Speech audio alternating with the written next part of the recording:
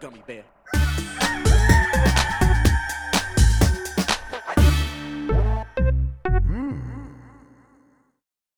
It's the internet. You're busy. Let's do this for July 14th, 2023. For the next hour or so, let me help you sort through the world of gaming on Game Mess Mornings Live with me, Jeff Grubb. Today, Microsoft, the CMA, and the FTC continue to maneuver around one another, and EA's soccer game might not suck on the Switch. But first, please join me in welcoming today's co-host of Game Mess Mornings. It's Lex Luddy, everybody. Lexi, how are you doing? I'm so fucking tired, Jeff. Yeah, you've been working a lot. What's up? What you been doing? Where you been? So Tuesday morning, I get up at 4 a.m. I fly to England for all my crimes. Of course. They finally got me. Yep. And they'll never take me alive. I don't know how they caught you, but they're never going to catch me. They're very good at tracking down Irish people. They have some experience. Okay, they do. That makes sense. And I went out to Brighton for the Develop Conference, which is a developer-focused games conference that you might have heard bits about. And I was there as press, which is kind of a weird experience. I was invited there because I was a +1 for a friend who was nominated for an award. And then I just had a very free schedule to walk around this hotel show floor that wasn't that big, but every booth that you went up to, they were recruiting people. They weren't, people weren't there with games. E3 is great because if you ever run out of something to say, you can just walk up to someone and just be, oh, what are you showing? If you go up to someone at a developer conference wearing a media badge and you're like, oh, what are you working on? They're like, we're not announcing for another 4 years. Please go away. Yeah, it's I've been to a bunch of those kinds of things, and it's a very different vibe. It's fun to talk to people still, especially all these different places where it's it's a completely different orbit. I did a couple, I did a Singapore had a game thing 2 years in a row, and I went out to that both years, and it was very cool because it was people I never would have saw at E3. But was it a good use of your time? Did you feel like you made some fun contacts or something? Totally. I was saying this to a few people, but I talked so little about video games at that conference, and it was so refreshing. It was talking to people about work in a very different way. And no one's asking you about oh, what do you think of this game? No one's asking you, oh, what are you playing and what's your take on it? It's, here's what we're working on, here's how we're working on it, here's the cool shit we're doing, here's how we make things work in difficult circumstances. And it's really great just to get that feel. And see how much effort everyone puts into things. There's also a lot of PR people there, and so that's great for making contact there. And there's other media people there, so it's good for a freelancer like me to be able to go up to an editor-in-chief and be like, "Hey, hi." But yeah, it's really nice. And so a funny story I will tell is, first night I go there, I go out to the award show with my friend and with another friend, and then we're like, okay, the award show's over, we didn't win, but we had a good time. What are we going to do? It's only, 7 o'clock or whatever. So we go out to a beach, and Brighton is a seaside town, so we go out to a pub on the beachfront, and we're sitting there, and one of the guys with me who used to run the website that I now run, he now works at Unity, he turns to his right, and he goes, oh, hey, Chipsel. And it's the composer who did the music for Super Hexagon and Dicey Dungeons, who I interviewed 6 months ago, and we wound up just hanging out with them all evening. She's also Irish, she's from Northern Ireland, and it was her and her girlfriend. And honestly, I think more people should bring non-industry people to games events because it really improves the vibe. Yeah, her girlfriend does not work in the games industry at all, and will just talk to you about this stuff seems kind of stupid. And it's you're good at putting this in perspective. Got it in one. Yeah. Well done. Congratulations for really nailing us to the wall, because you're correct. These events, they become the average of everyone who's there, and some of them I've been to. It's most of the people here are chief marketing officers, and it's okay, listen, I'm sure you're fine people, but you guys have really turned this into kind of a nightmare factory of ways to exploit people. I'm not feeling great about it. But I remember I did one where I hosted the panel, or I was the moderator or whatever, And I didn't, it was for this event that like paid for my travel out there, so I felt like an obligation to do that kind of stuff. And as I'm like talking, they're like, "Oh, just don't bring up the gambling laws," because there was some like mobile thing, and they're like, "Oh, it was like social gambling, which isn't real money gambling, but it's like still like this weird thing where people could spend a lot of money on it." And I was talking to him, but I'm like, I'm still gonna ask about that a little bit. So I'm sorry, you're just gonna have to deal with that. But it's when it's like a conference filled with those kinds of people, the vibes are bad. So I definitely that one was at Amsterdam, and it was like very refreshing to just walk outside and see real human beings. And I'm like, okay, this is much better. Yeah. I'm just gonna go explore this area instead. It's also one of the best things is when there's another conference on at the same time, because there were a bunch of like airplane pilots around this hotel, and and they were all American. So every now and again, someone would just go, "I think these people make video games," and it's like, I was like, "Oh, this is very weird for you. I'm sorry." It's it's a fun thing, but I'm glad you got to go out there. It sounds like a good time. Sounds like you got in there. It sounds like you're busy too. You weren't able to pay much attention to what was going on in the world. Yeah, Brighton is a lovely city. I met so many people who, people like Natalie Flores, who you had on the show. Oh yeah, Natalie is great. I met her while I was going into a Tesco to get some water, which is like kind of the vibe you get. You just like walk into people that you know. Fun. And caught up with them and talked to them about like the jump from PR or from press to PR and all of that. So like it is conversations that you just don't get to have online, and it's so much more chill. I think the way I described it to someone was like, when everyone is on Twitter, because everything is takes and opinions, or when everyone's online, it's takes and opinions, you start to judge people based off of opinions. Yeah. And like if someone says I like Sonic, you're like, fuck that motherfucker. I hate just a piece of shit. Yeah. Like who the hell likes Sonic? But then if like you're talking to someone in person, and they're like super lovely, and they're like, oh, I loved the Sonic games when I was a kid. I'm like, yeah, you seem pretty cool. Yeah, whatever. These social media platforms very dehumanizing, and actually talking to people very, very humanizing. It always works out that way. All right, let's get into this mess. But before we do, let's explain what we do here. Most weekdays, I, Jeff Grubb, will help piece your gaming life back together. That includes breaking news and maybe even some of our own original reporting. For all these topics, I'll get the input of a bona fide expert who will make me look smart. If you are watching live on Twitch, welcome. You can always listen to the show later on podcast feeds by searching for Game Mess Mornings or find the RSS on giantbomb.com. You can also catch the show later with chapters and timestamps on YouTube. Hello, YouTube. Okay, we have a lot to get into, so let's start the morning mess with UK regulator extends Microsoft Activision merger decision deadline by 6 weeks. This comes from Tom the Machine Ivan at VGC. The UK's Competition and Markets Authority has extended the deadline for its final decision on Microsoft's proposed acquisition of Activision Blizzard. The regulator had been scheduled to deliver its ruling on the $69 billion merger by July 18th, but will now do so by August 29th. Just more and more time taken up by this stuff. The CMA considers, this is a quote, the CMA considers that there is insufficient time remaining in the statutory period for full and proper consideration of Microsoft's submission on the proposed order, the watchdog said. As such, the inquiry group considers that there are special reasons to extend by 6 weeks. The revised period will therefore end on August 29th. However, the inquiry group aims to discharge its duty as soon as possible and in advance of this date. The CMA initially blocked the deal, but of course now we know that they are renegotiating with Microsoft right now, and they are going to take a little bit of time on that, but they want to get this stuff done pretty soon. Lex, the UK was the one that was like standing in the way of this deal the most, and now they've softened their position, but it's hard to tell exactly what that's going to look like. They've not indicated that they're like, well, we're just going to accept the old deal now because we just given up. I always feel like I have you on and ask you what the hell's going on with the UK, but I mean, do you expect them to be able to actually act speedily on this? No, the UK never acts quickly. I know that as my brother lives in Northern Ireland, and that government is extremely slow at getting anything done. But like, I just want to make sure I have things right because I have been trying to keep up with things. Yes. Basically, what the CMA have done is they've said, we will negotiate with Microsoft, but because of that, we will have to redo our investigation based off of whatever they come back to us with. They said may have to do that, but that seems to be, yes, they will do that, is how they're phrasing it. Yeah. And so I think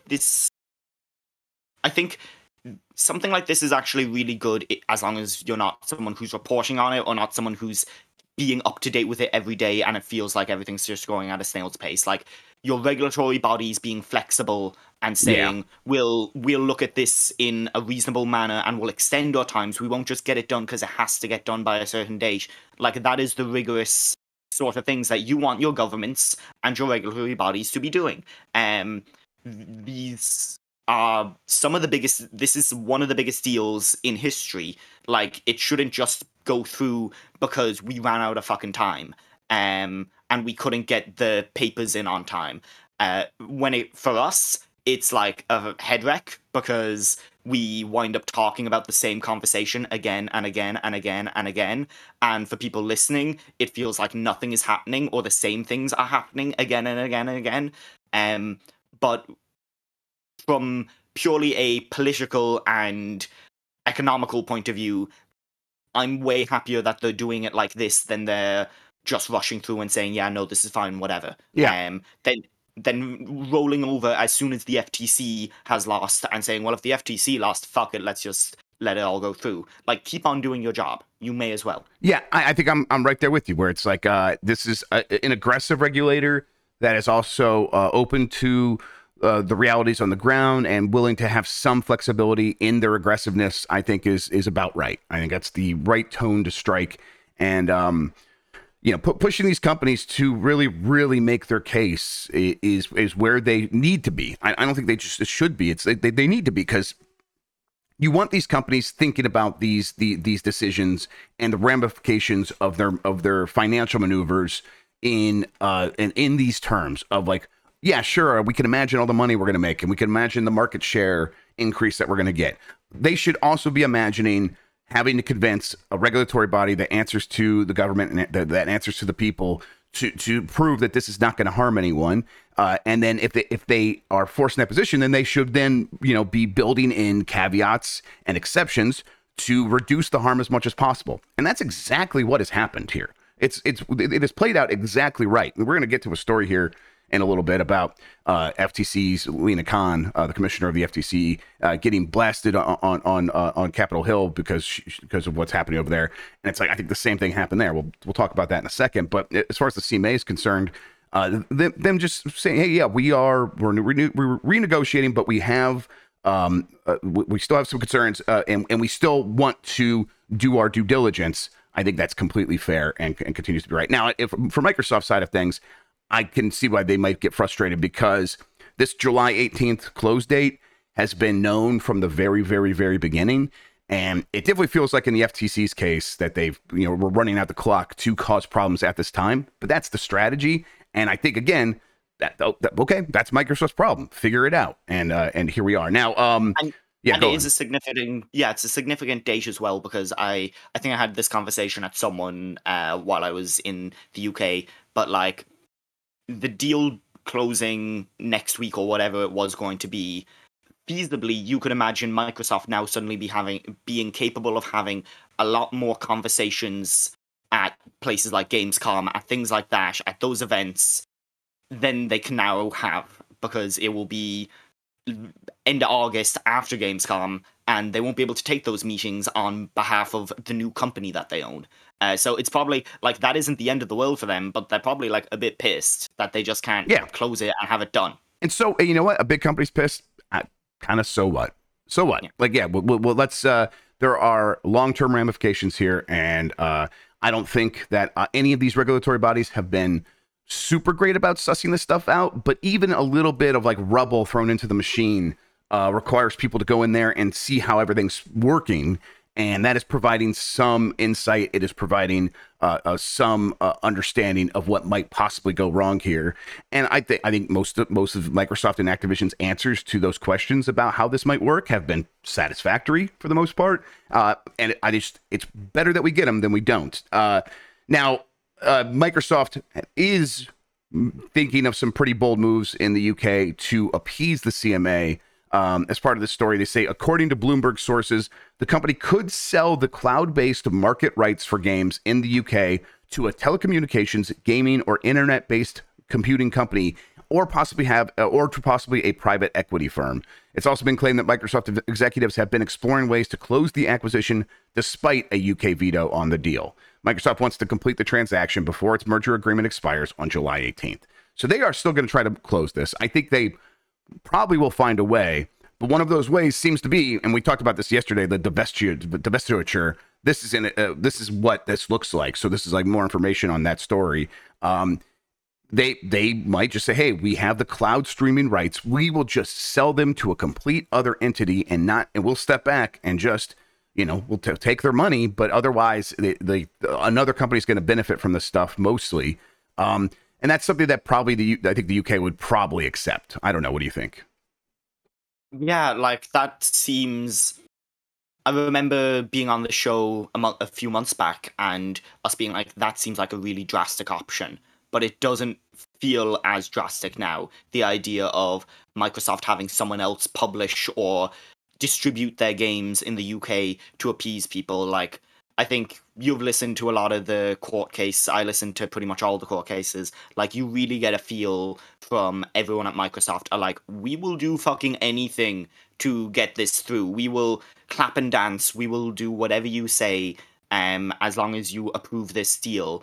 And if they're looking at one country where they have to make an exception, one country that is definitely not their biggest market, it's a big market, but it's not the biggest by any means. Like, I'm pretty sure, and especially if it's only cloud gaming, like, they'll be happy with that. And ultimately, they can make it like a 2-year contract, and it then runs out, and then they go, okay, we're going back to doing it only through xCloud, and this is your thing.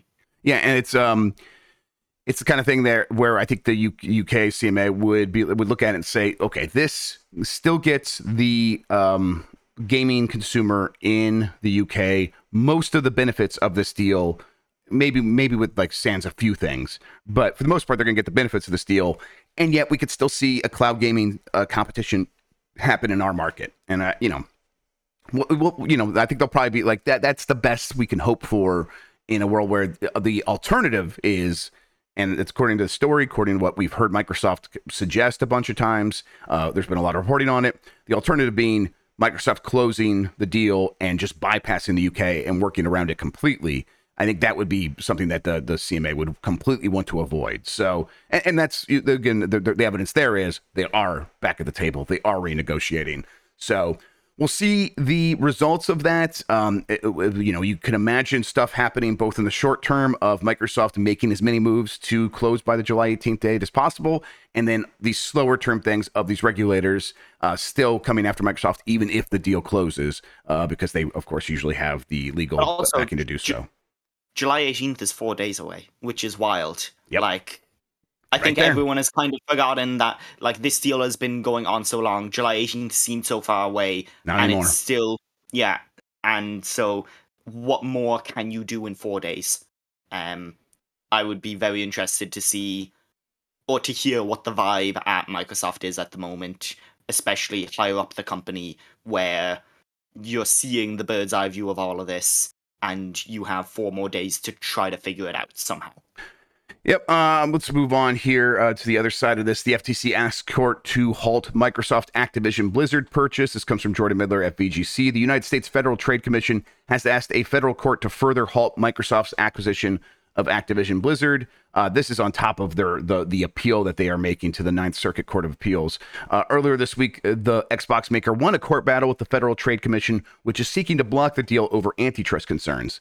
An existing temporary restraining order on the deal ends just before midnight on Friday, but the FTC has filed an emergency motion to the Ninth Circuit Court of Appeals asking for a temporary pause on Microsoft's closing of the transaction. Microsoft wants to complete the transaction before the current merger agreement expires on July 18th, after which Activision Blizzard could walk away with a $3 billion termination fee if an extension isn't agreed upon, which they probably would, but who knows at this point. We're disappointed that the FTC is continuing to pursue what has become a demonstrably weak case, and we will oppose further efforts to delay the ability to move forward, said Microsoft President Brad Smith in an emailed statement to Reuters. The FTC has claimed that Judge Jacqueline Scott Corley's decision to refuse a preliminary injunction to halt the deal raises serious substantial issues for the Court of Appeals to resolve. Granting an injunction pending appeal is warranted because the FTC is likely to succeed upon appeal. the agency wrote. More fundamentally, the court committed an error of law when it relied upon the self-serving testimony of Microsoft executives that they do not intend to foreclose rivals as a reason to find the FTC had failed to make its prima facie case, the FTC wrote in its motion. So they're continuing to fight this fight. They're continuing to make their points and saying the judge messed up last time. Who knows how compelling that is for any of this. But what matters here is they made their appeal for an extension to the temporary restraining order, which is still happening right now, but it does end later today. And that temporary restraining order prevents Microsoft from closing the deal. And you know, the FTC went to the courts to ask for this temporary injunction to be extended for a longer period so that they could run through their court case. They were denied that motion, and now they are looking to have the Ninth Circuit Court of Appeals impose that instead, which seems weird because you just lost a case about it. You had every opportunity, and you have the reality was, we talked to Kirkland about this when we had him on, basically saying like this is a low barrier for the FTC. They just had to prove that there is some harm, not that there is, you know, a certain level of harm or anything like that. You know, it just needs to net out as some potential harm to someone, basically, other than PlayStation.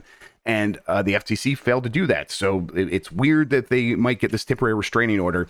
The thing here, though, apparently is that if the TRO, the temporary restraining order, expires tonight before the Ninth Circuit Court of Appeals gets to it, it sounds like they can't just extend it. And it sounds like unlikely that they would put a new one in place before the July 18th opportunity for Microsoft to close the deal. So it's this weird situation. But the FTC, at the very least, is pushing on all fronts. They are appealing. They're asking for an extension to the restraining order. They are not sitting back down at all. And I think that comes back to them just that this is their strategy.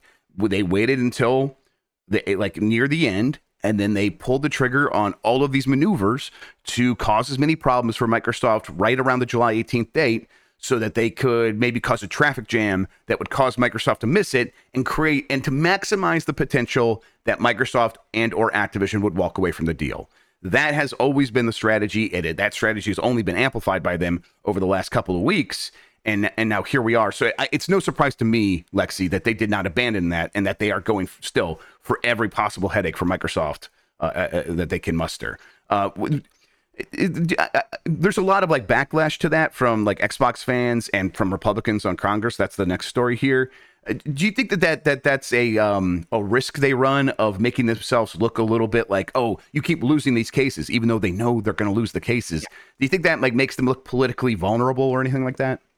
That was literally what I was thinking about the entire time you were talking. Was it's really interesting to see people be like, oh, the FTC can't do its job. Aren't they a terrible, body of the government? Aren't they basically the fail girl of the government, institution at the moment, just sort of fucking up constantly and trying to they look like they can't get their shoelaces tied. But in reality, they're doing a lot of very pointed things and doing as many things within their power, and even trying to use other parts of the government to exercise extra power that they don't have. And the thing that it is really making clear to me isn't that oh, the FTC is weak. It's that, oh, the FTC doesn't have the resources that it should as a body. The fact that your body to investigate and stop these merging deals can't actually put a hold on them, can't do things that would actually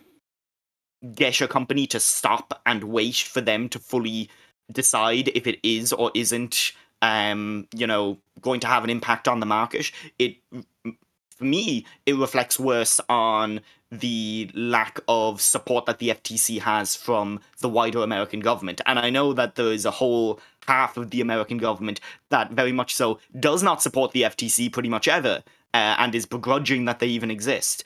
But I don't think the FTC look weak. I think the FTC look like they're getting fucked over at this point. And they look like they're being given no other option than to fight losing battles. Yeah, and I think it's maybe it's not resources, but it's the backing of the law. The law is it was made the Sherman Antitrust Act and all these things were put in place decades ago.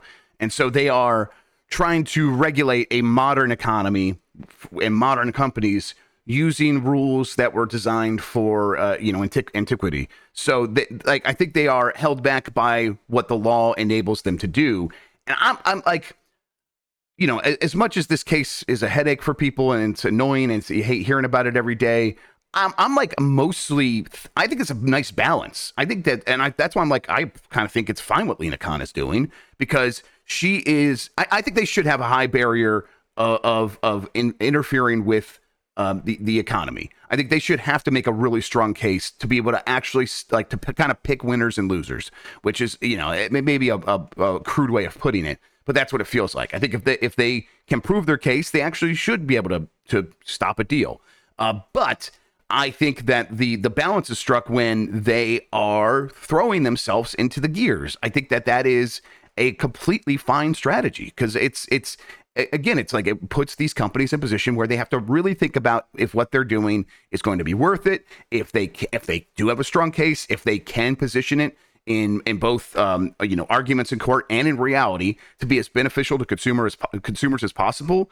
I think Jacqueline Scott Corley had it absolutely right when she said that the FTC already won, because Microsoft made so many caveats and so many exceptions to placate these regulators before they ever got to the point of being in court, that these regulators kind of got what they want. I think that for Lena Khan, it's a little bit more serious. It's a little bit more like, hey, we actually want to stop these deals 100%. But they are getting some wins along the way. They just want that big win of actually stopping it. And they might not get that. They probably won't. We still don't know, but they probably won't. But that doesn't mean that the results are nil. It doesn't mean that there was no positive results here. They absolutely did make a positive impact by getting getting these companies to make agreements to keep things on the level with consumers as much as possible. So I'm pretty happy with it. The way I would explain it is, in rugby, in the league season, the way that they do it is, if a team scores 4 tries, they get a point no matter what in their league table.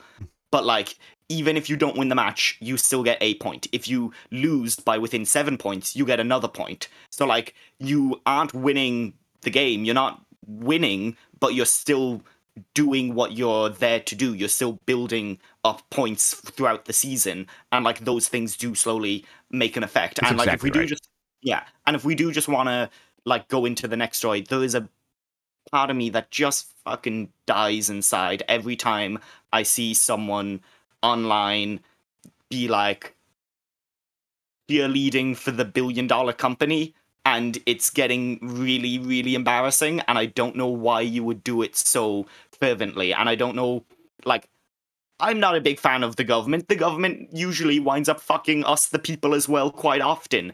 But when it comes to, the government trying to run a country and protect people, and a billion-dollar company that is literally just there to maximize profits, I kind of know which one is... Yeah, and it's not like it's the billion-dollar corporation is specifically bad. The system is bad. Capitalism produces these terrible results over and over and over again, regardless of which, gizmo manufacturer we put into that slot. They are incentivized to exploit consumers and their workers as much as possible. And how do you... And in this system, which is very imperfect, how do you incentivize them to rethink that and to maybe step back from that ledge a little bit? And some of that stuff is public pressure. A lot of that looks like criticism on social media and outrage, and that has worked repeatedly, at least in the video game industry, of people yelling at these companies and the companies stepping back from the ledge and be like, you know what, we will listen to this because these bad vibes we think hurt our bottom line. I think that this is another form of that. And again, I think that it is a little kink in the works of capitalism, and that's not going to really hurt anything in the end. And yeah, according to the law, the FTC has a weak case and all that stuff. Yeah, definitely. But that's not, who cares? I don't care that they have a weak case. I care that they produce positive results for consumers, and that has happened. So we're not taking bets on who's winning. And I think it came up during the actual court hearing where they were talking about, someone was talking about previous law and previous case examples, and they were talking about a medical drug manufacturer building more factories or whatever. And the big difference between that case and this case was like, hey, listen, this case has become so much more public than that ever would have. People aren't cheerleading these engineering firms and these medical firms building these buildings that were trying to decide if there's a monopoly there or not, but like people have taken sides of this other thing, because it is in such a public sphere, and it is in gaming in particular, where everyone feels the necessity to take a side on fucking everything. Yes, so, God. Yeah. I think that's been the biggest lesson I've learned over the last 2 years ish is I don't have to take a side on everything. Johnny Depp is doing something. I don't care. I don't care. I've never met that guy. I don't give a shit. Why do I have to have an opinion on that? I don't. So yeah, that's where I'm at with all that. We've talked around this, so I'm not going to do the full story on FTC in Congress, but basically just a lot of Republicans are giving her a hard time, Lena Khan, because she's a Biden appointee and she is running the FTC in a way that is, according to the Republicans, anti-business.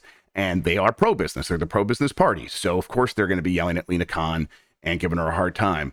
Gamers showing up on Twitter and watching fucking C-SPAN to yell at her as well. I mean, it's the fanboys. What are you going to do? Of course, they're doing that. So I'll just say, I think we've made our point about why this is still beneficial. Okay, let's move on here. Starfield and Indiana Jones were both expected to sell 10 million units on PS5. This is from Alex Hopley at Game Reactor. All right, video games. Yeah, that's right, video games. Let's get to them.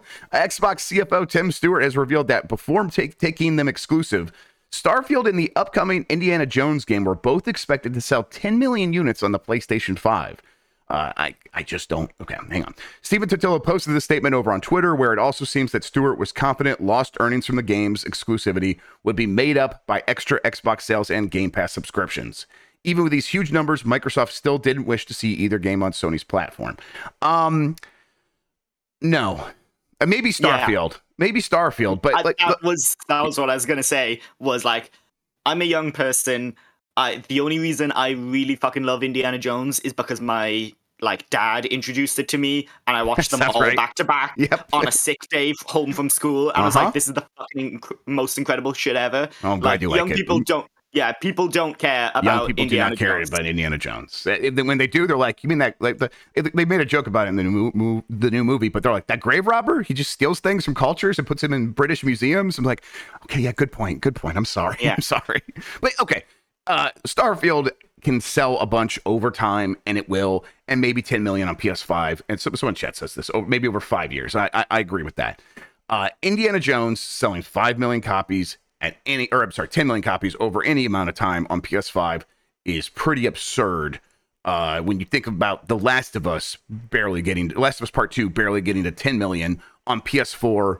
And now also PS5. I don't know if there's a PS5 only version. Actually, I think we might talk about that a little bit. And it does totally feel. Yeah, it totally feels like we talked about how important IPs are to these companies now, and how everyone thinks that you have to have an IP for your game to sell really well. Yes. But some people think the IP, just by fact of it being old or it being something that is maybe popular online, that means that it is a big IP, and that is just not the case. I think Indiana Jones is technically a big IP, but that doesn't turn straw into gold automatically, right?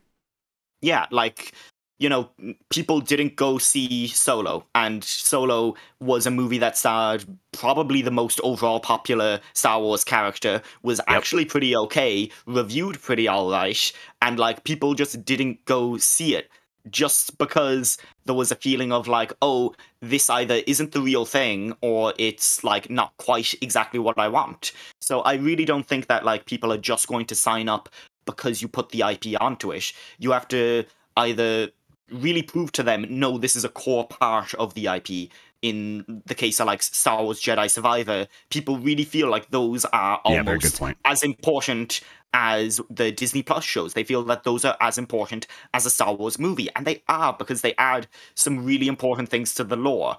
If this Indiana Jones thing, if the story in that is only as important as something from Young Indiana Jones or The Fate of Atlantis, people aren't going. It's not, in Jeff Bacala's words, it's not important. I mean, I think you're 1,000,000% correct, because that's what happened to Solo, right? It didn't feel important to the overall story. It wasn't like, and I'm burnt out on MCU, but let's be real about what makes the MCU work. You got to the point where you're like, well, Ant-Man might be important in the story, and now I'm fucking watching goddamn Ant-Man. I like Ant-Man, but it's like, not the new one. The new one's bad. Don't watch it. I actually haven't seen the newest one. Yeah, because again, burnt out. But it's better than The Flash. Yeah, okay. I mean, I haven't seen that either. I'm like morbidly curious about that one. But it's like you could see when you are going along watching all these movies, like, oh, if I go watch Ant-Man, it's going to contribute a little bit more to this overall story that I've invested a lot of time in. And I think that is right where some of these big video games have started to figure out, if we can contribute to that feeling, we can really get the benefit of these IPs in a way that we can't from doing something new. But there's no guarantee that your development team is going to be able to figure that out and then also make a fun game on top of that. It's really challenging. Because like, we talked about this maybe the very first time we ever talked, but like, Hogwarts Legacy sold so fucking well because there had been such a dearth of content that people felt was important. People did not feel that Fantastic Beasts was important. It felt like just a fucking like stage play turned into a movie. But like, the game was like, oh, this is the thing that I actually think this IP represents, and so they fucking bosh it. Does that mean that this Avatar game will sell well or sell poorly? They haven't shown enough of us to know if it's like actually what people care about. Yeah, and I think it's it just shows like no one knows. It's so hard to predict. I think that you can increase your odds. You make a good game. You make it look authentic to the property. You strike the right marketing tones. You give a promise to the player. Obviously, Hogwarts Legacy's promise was you're going to get to live in this world in a way you never got to live in it before. And that stuff is compelling, but all those things only sort of increase your odds like a few percentage points here and there, and you kind of got to add them all together to get to a point where they might succeed. So the idea that an Indiana Jones might sell 10 million copies on PS5 alone, pretty wild. That would make it one of the best-selling games of all time if that was the case, because 10 million on PS5, several more million, like what, 5 million on Xbox then? Maybe, I guess it's on Game Pass, so like maybe 3 million on Xbox, but then another 10 million on PC. Like we're talking like a 20 million seller. I just don't see that happening. The only way it would sell that well is if they just like kept whatever that planned story for Wolfenstein 3 was and put Indiana Jones in it. Okay. And they had Indiana Jones kill Mecha Hitler. And then it would. Talking my language. Now that's a 50 million seller right there. Let's fucking go. Okay, let's move on. Microsoft says that pulling Call of Duty from Steam was a failure for Activision. This comes from Zach Zweisen at Kotaku. In a new filing from Microsoft detailing the company's post-trial findings and conclusions after its recent victory in court against the Federal Trade Commission, the Xbox maker revealed that Call of Duty leaving Steam was part of an Activision plan to grow Battle.net. But according to the docs, this controversial move was a resounding failure. In 2018, Activision announced the PC version of Call of Duty Black Ops 4 would skip Steam and launch exclusively on Blizzard's Battle.net service. And for about 5 years, Activision stuck to this plan, even though it frustrated fans. Then in 2022, Modern Warfare 2 came back to Steam. Lexi, I file this one under like we could just feel this. But these companies, this happens with these companies. They do these cycles where everyone's leaving Steam and then everyone comes back to Steam. And what changes with Valve? What changes with Steam? Not much. They just continue to operate their platform in a way that attracts a lot of players, and that is the key. That's where people want to be playing their games, and the power of that is so strong. And this is something like going back to Epic Game Store, giving away free games and buying exclusives from publishers at the end of games development cycles, and buying exclusives really just means paying to keep it off of Steam, and how it was never going to work. That stuff was never going to work. It was a huge waste of resources for Epic, and here we are proving that that's exactly what happens with something like that. You can try to move these games around. You could try to use exclusivity as a cudgel to change player behavior, but once player behavior is ingrained, changing it is nearly impossible. And that goes back to, Phil Spencer saying that people have their library on the PlayStation. They're not going to abandon the PlayStation for Xbox. And I think that this proves that out. I think that's exactly right. So it also goes back to them saying that if he were to make Call of Duty exclusive to Xbox, they would not expect some huge number like 5, 10, 15, 20% to go and now get an Xbox instead of PlayStation. It would actually be like a lot of people would be like, I'm just going to stop playing it. And I think that there's some evidence there. There's some. This is kind of bears that out a little bit. But do you expect Valve and Steam to kind of go back to just being like everyone is bringing their games there, and there's not as many PC platforms as there used to be? Yeah, I think that the great experiment of how many icons can we fit onto the bottom of someone's Windows bar has slightly failed. Like Rockstar gave up, and like Rockstar only ever had like 5 games on their launcher. No one's gonna download a launcher for 5 games, even if it is a Rockstar game, because you look at that and it's like an empty list, and it feels fucking bad. It feels bad to look at your game collection be 5 games and be like, well, I couldn't even expand this if I wanted to. Blizzard have gone away with it because for the longest time, before there was a instituted Steam, before Steam was the institution that it was, like World of Warcraft was there. That is where you got World of Warcraft. So like it made sense that they could do it. But when you try to build your own platform like that, it doesn't matter if you have the exclusive content if you don't have all the other shit too. If Battle.net doesn't have all the other games that are on Steam, if it doesn't have all the indies, all the like everything else, people aren't going to open it because it doesn't feel good. They're not going to download it because it doesn't like feel like a worthwhile investment. Like, I'm only getting 1 game on this platform. Why would I like spend my time on this platform? Why would I go trophy hunting on a platform where I only play 3 games? That's why no one cares about trophies on, no one cares about trophies on Epic, and no one ever will care about trophies on Epic, because like I'm just not playing most of my games there. And so why would I ever make that the place where I spend all of my time or value the things that I have there? Like, games on Epic feel slightly less valuable in a weird way. And it's I think Valve understands this deeply. They were offered a 10-year deal to bring Call of Duty to Steam from Microsoft, and they were like, first, we trust Microsoft when they say they're going to do that, which, yeah, of course, we know that they want to make as much money as possible. They've made it clear, and they're like, yeah, we believe you when you say you're going to bring it, so we're not going to sign it. But they also said, we don't believe in signing these kinds of deals because we believe in making Steam as attractive to developers as possible, and we think it's our responsibility not to sign these sort of deals so that it forces us to make the best Steam possible so that people want to put their games out there. And that a lot of that is bullshit. A lot of that is they have the momentum. I think there's some truth to it, though. I think that it goes back to like the flat structure and hiring the best people, things we've heard about Valve in the past, and how they're like, we want to be, the kind of thing where it's like you got to be creating the next big thing to make sure that this place is the best place to put out your games. And I think I'm down with that. I think it's mostly right. Of course, I think I prefer competition, but also I also want to play my games on Steam. That's where I want to be playing my games, so I get it. And I'm kind of not surprised by this story at all. All right, let's see here. Microsoft court documents show they believe Nintendo's next platform will launch in 2024. This comes from My Nintendo News. As you are most likely aware, Microsoft has been battling it out with the Federal Trade Commission regarding their proposed takeover of Activision Blizzard. During the proceedings, plenty of information has emerged, which previously hadn't been made public, concerning Microsoft and its competitors. Court documents show that Microsoft believes that Nintendo is planning to release its successor to the popular Nintendo Switch sometime next year, which lines up with the general rumors and speculation surrounding the successor to the Nintendo Switch family of systems.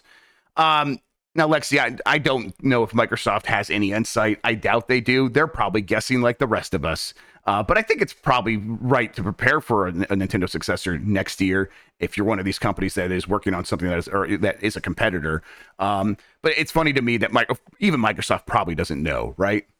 Yeah, like I think for Nintendo, like they're very happy to be out of the cycle. Like we were complaining about them arguing so much about like, oh, what generation console is it? Like Nintendo are more than happy to be out of being like strictly compared to everyone, and it just adds to the extra bit of like, oh no, Nintendo are different. Like they're not like the other companies. And that also means that they don't have to be quite as direct with the other companies. When I was at Develop, it was like made pretty clear to me that like Nintendo have everyone has very similar ways of doing things except Nintendo. And even when you're making a game and you're submitting it to the eShop, it's a different process to everyone else where it's standardized. And that is true in basically everything. Like Nintendo don't need to talk to anyone, so they just don't really talk to anyone. Why would they? Yep, exactly. All right, we're running out of time. Let's move through these last couple of stories here. Media Molecule opens Dreams creations to commercial use. This comes from Marie DeLisandre at gamesindustry.biz. Media Molecule has updated Dreams usage terms, allowing players to use some of their creations outside of the platform's ecosystems. In a blog post published on Wednesday, the developer clarified that it won't apply to all creations, but personal and commercial use of music, animations, films, and art made in Dreams will be allowed outside the game. Users will only be allowed to use creations they made themselves. This means that, and this is a quote, this means that if you use someone else's creation in your own work, you will need their explicit permission if you want to use it outside of Dreams for your intended purposes, Media Molecule clarified in its FAQ.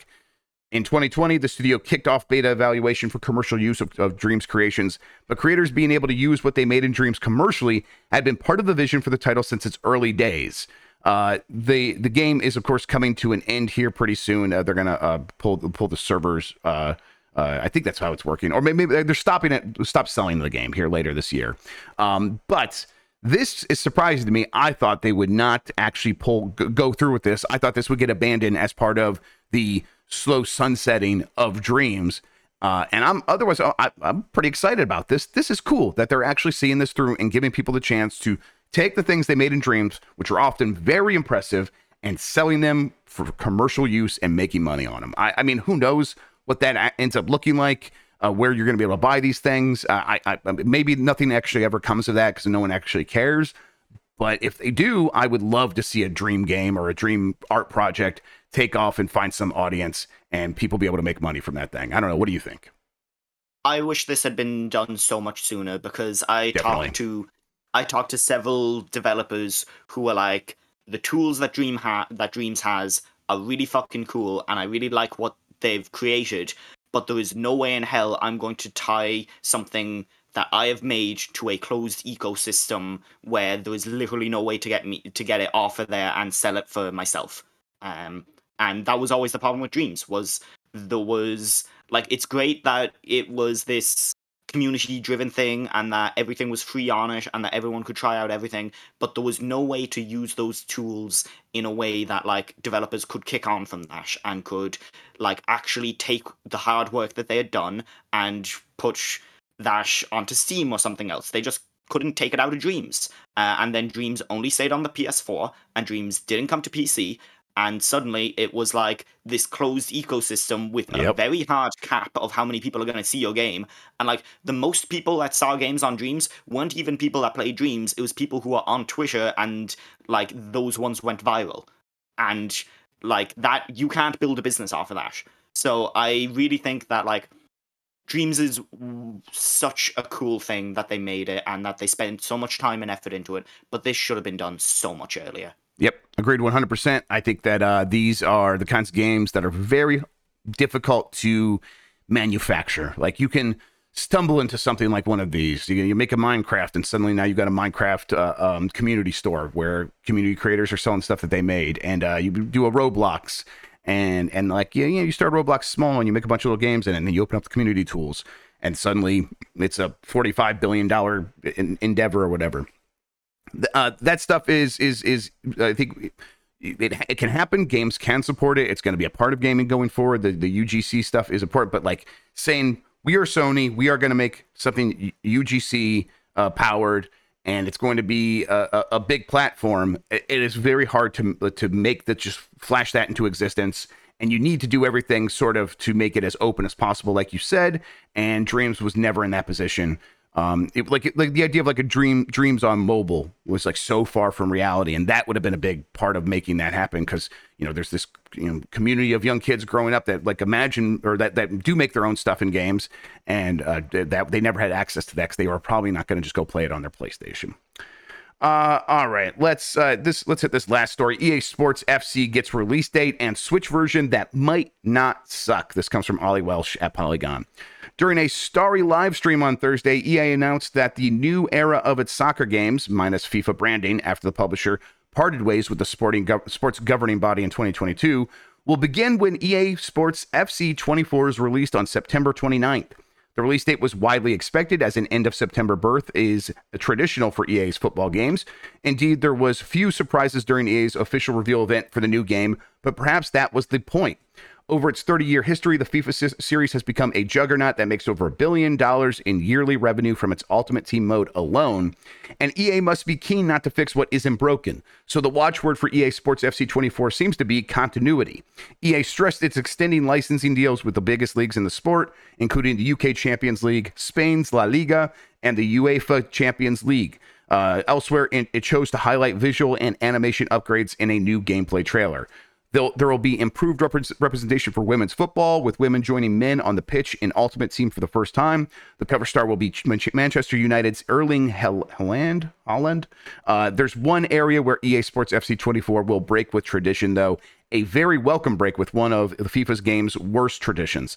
For 4 consecutive years, EA has released what it calls FIFA Legacy Editions on Nintendo Switch, all essentially reskinned roster updates of the Switch version of FIFA 19, with no gameplay enhancements or updates whatsoever. IGN, for one, has been stinging its criticism of these releases for years. EA Sports FC 24 will be different. As detailed by its own trailer, the Switch versions move to the same Frostbite game engine as the other platforms for the first time, and will be much closer to its siblings in terms of features. The Switch players will be able to enjoy a less limited version of Ultimate Team, as well as a 5-a-side Volta Street football mode and player and manager career modes. This is pretty cool. I've liked some of the FIFA games on Switch years and years ago, and then I never checked back in because they were these legacy editions, and the idea of paying a lot of money for a game that is essentially going to feel old to me, I could never get over that hump. And roster updates are, as someone who only pays so much attention, I'm very much on the periphery of soccer and football. The roster updates weren't enough to move me. The idea that they did the work to get Frostbite, the version of FIFA, of now EA Sports Football Club, running on the Switch at the end of the Switch's life, is both weird and cool to me. What do you think? Yeah, I super fucking hate soccer, but I think that this is actually super interesting. The idea of having something that's more akin to FIFA Street on the Switch, also the 5-on-5, is a super interesting idea. And I think that it's interesting that might not be in the other versions. But also the additions that they're making are very substantial additions. This is something that I wrote about for Play Magazine, where the main reason I stopped playing a lot of sports video games is because the women's representation in them is terrible. And when it is in there, it's usually pretty poorly done, and they haven't licensed half the stuff that they need to license, or it's a side mode that doesn't feel great.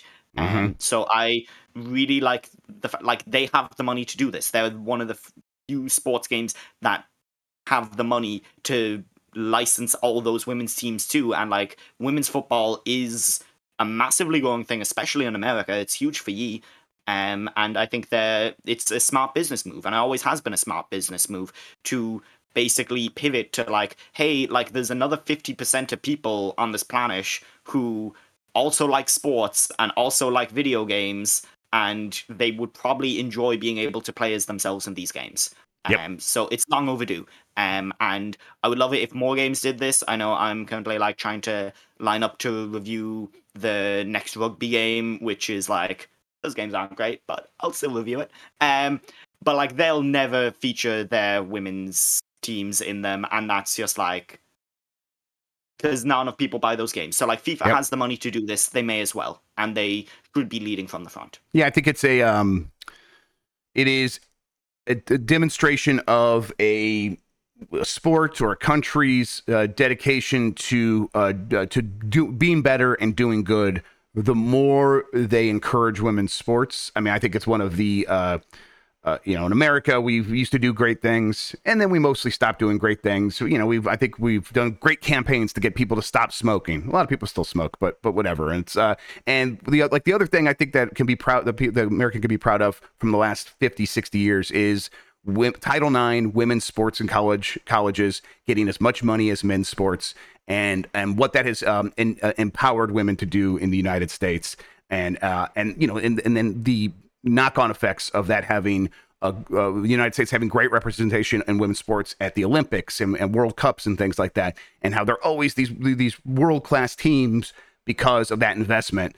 And I think that these corporations picking up on that and kind of carrying the torch and saying, hey, we are going to at least include some representation here continues to be fantastic. And it seems like worldwide, women's soccer leagues are growing. I know there's one that is picking up pace here in North America, but I looked, it's like, okay, no, there's one. So throughout Europe, there are several women's leagues that are getting pretty big, and that should be in the game. And I'm glad that they are putting more effort into that. That's fantastic. Okay. You know what? Let's get to the poll from yesterday. Before I do that, though, Lexi, why don't you tell people where they could find you, what you have going on, all that good stuff? Yeah, this was like the busiest Dregs day ever. Yes, there was a lot to talk about. We have a bunch of stories I cut out there at the end. Yeah. So you can find me. I run a website called Startmenu, startmenu.co.uk. We're a website for young journalists breaking into the industry, to have a safe space, to find opportunities, get to work with an editor, figure out how the industry works and everything. We are currently bringing back our podcast. First episode is going up on Monday.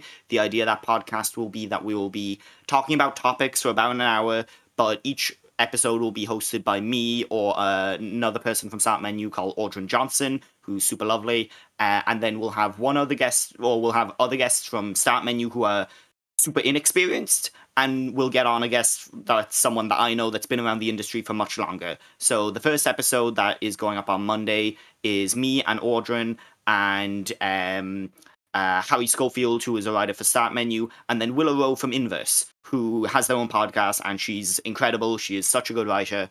But the idea is just to like really get people both having a podcast where there is massively unique perspectives through experience, and then also helping the people who are on that podcast either, hey, this is how I explain things down to a new person, or a new person being like, oh, this is how a professional does it. So like that's the thing that we're putting a bunch of our effort into. Grubb, I'm definitely going to ask you to hop on at some point. Please. And I'm really hopeful that it will help people. And I'm trying to help people diversify the type of journalism work that they do, and it not just being writing at the moment.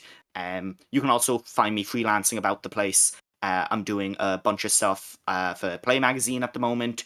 There'll be a piece next month with Andrew Shouldice, the creator of Tunic, that I've been working on for about a year, and I'm very proud of, with some never seen before things in it. So check that out when it hits store shelves. And there'll be a thing on a video game with an animal that you might have seen me tweeting about, also in that, which has some very interesting tidbits from the history of Sony.